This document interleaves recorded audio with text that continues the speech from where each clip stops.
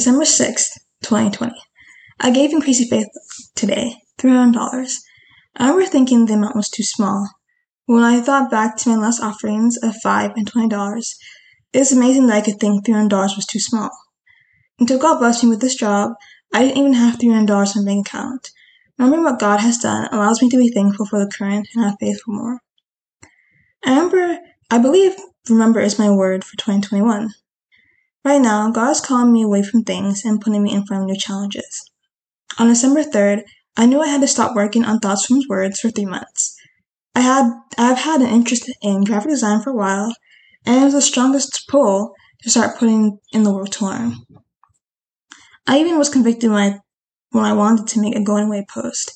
I mean, why do I need to announce what God has called me to do? To get approval? I have access to an online learning site through work, so I started learning graphic design through this. I'm still rather scared and doubtful.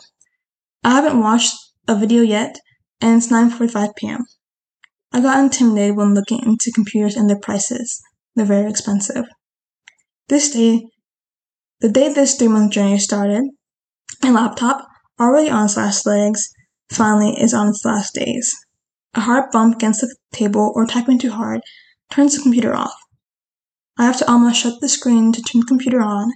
I have to prop the computer up on a book to see the screen. I find these problems funny.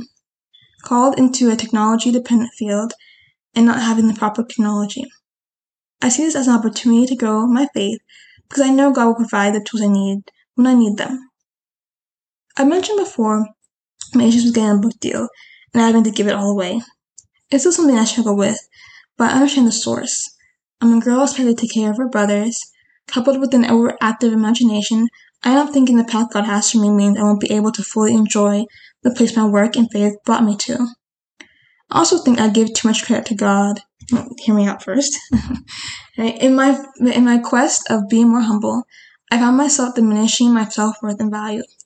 I need to see God as my Father in heaven who takes care of His children. I don't want to make myself ashamed of finding joy in His love.